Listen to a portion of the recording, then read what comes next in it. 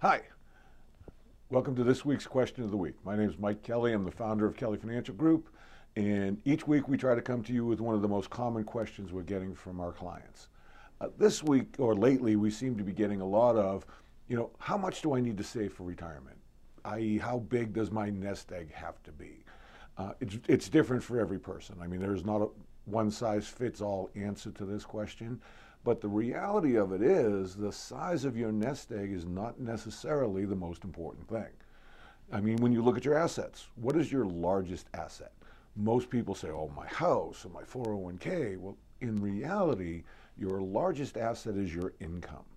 Why is that? Because if you make $100,000 a year and you do that for 10 or 20 years, you're looking at millions and millions of dollars in income, and that pays for all of your other assets. That provides what you need to fill that nest egg.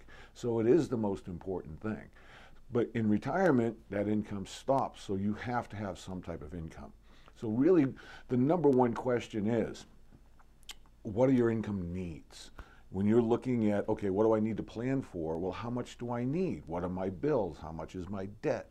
What do I need every month or every year as far as income to pay those bills and to pay that debt? Obviously, it's great to have a good income and no debt. There's good debt and there's bad debt. You want to have no bad debt. Having a home mortgage that's under 3% normally is considered good debt. Having a home mortgage that's over 8%, that would probably be bad debt. So you don't want to have any bad debt. So what do I need for income in my retirement? And then the second question is, what are my income sources? Do I have a pension? Do I have Social Security? Do I have assets that I can use for that income stream? Do I have rental properties? What types of assets do I have or that provide an income stream for me? So what am I really looking at during retirement? And the third question really that you're looking at, will my nest egg or will my investments make up the difference if my income stream doesn't satisfy all my needs? Many people that are retired today already have pensions and they have Social Security and that covers their needs. Other people don't. So really you have to look at your individual situation. You have to look at really what you need, what your basic needs are going to be, your fixed expenses versus your variable expenses. Look at your various income streams.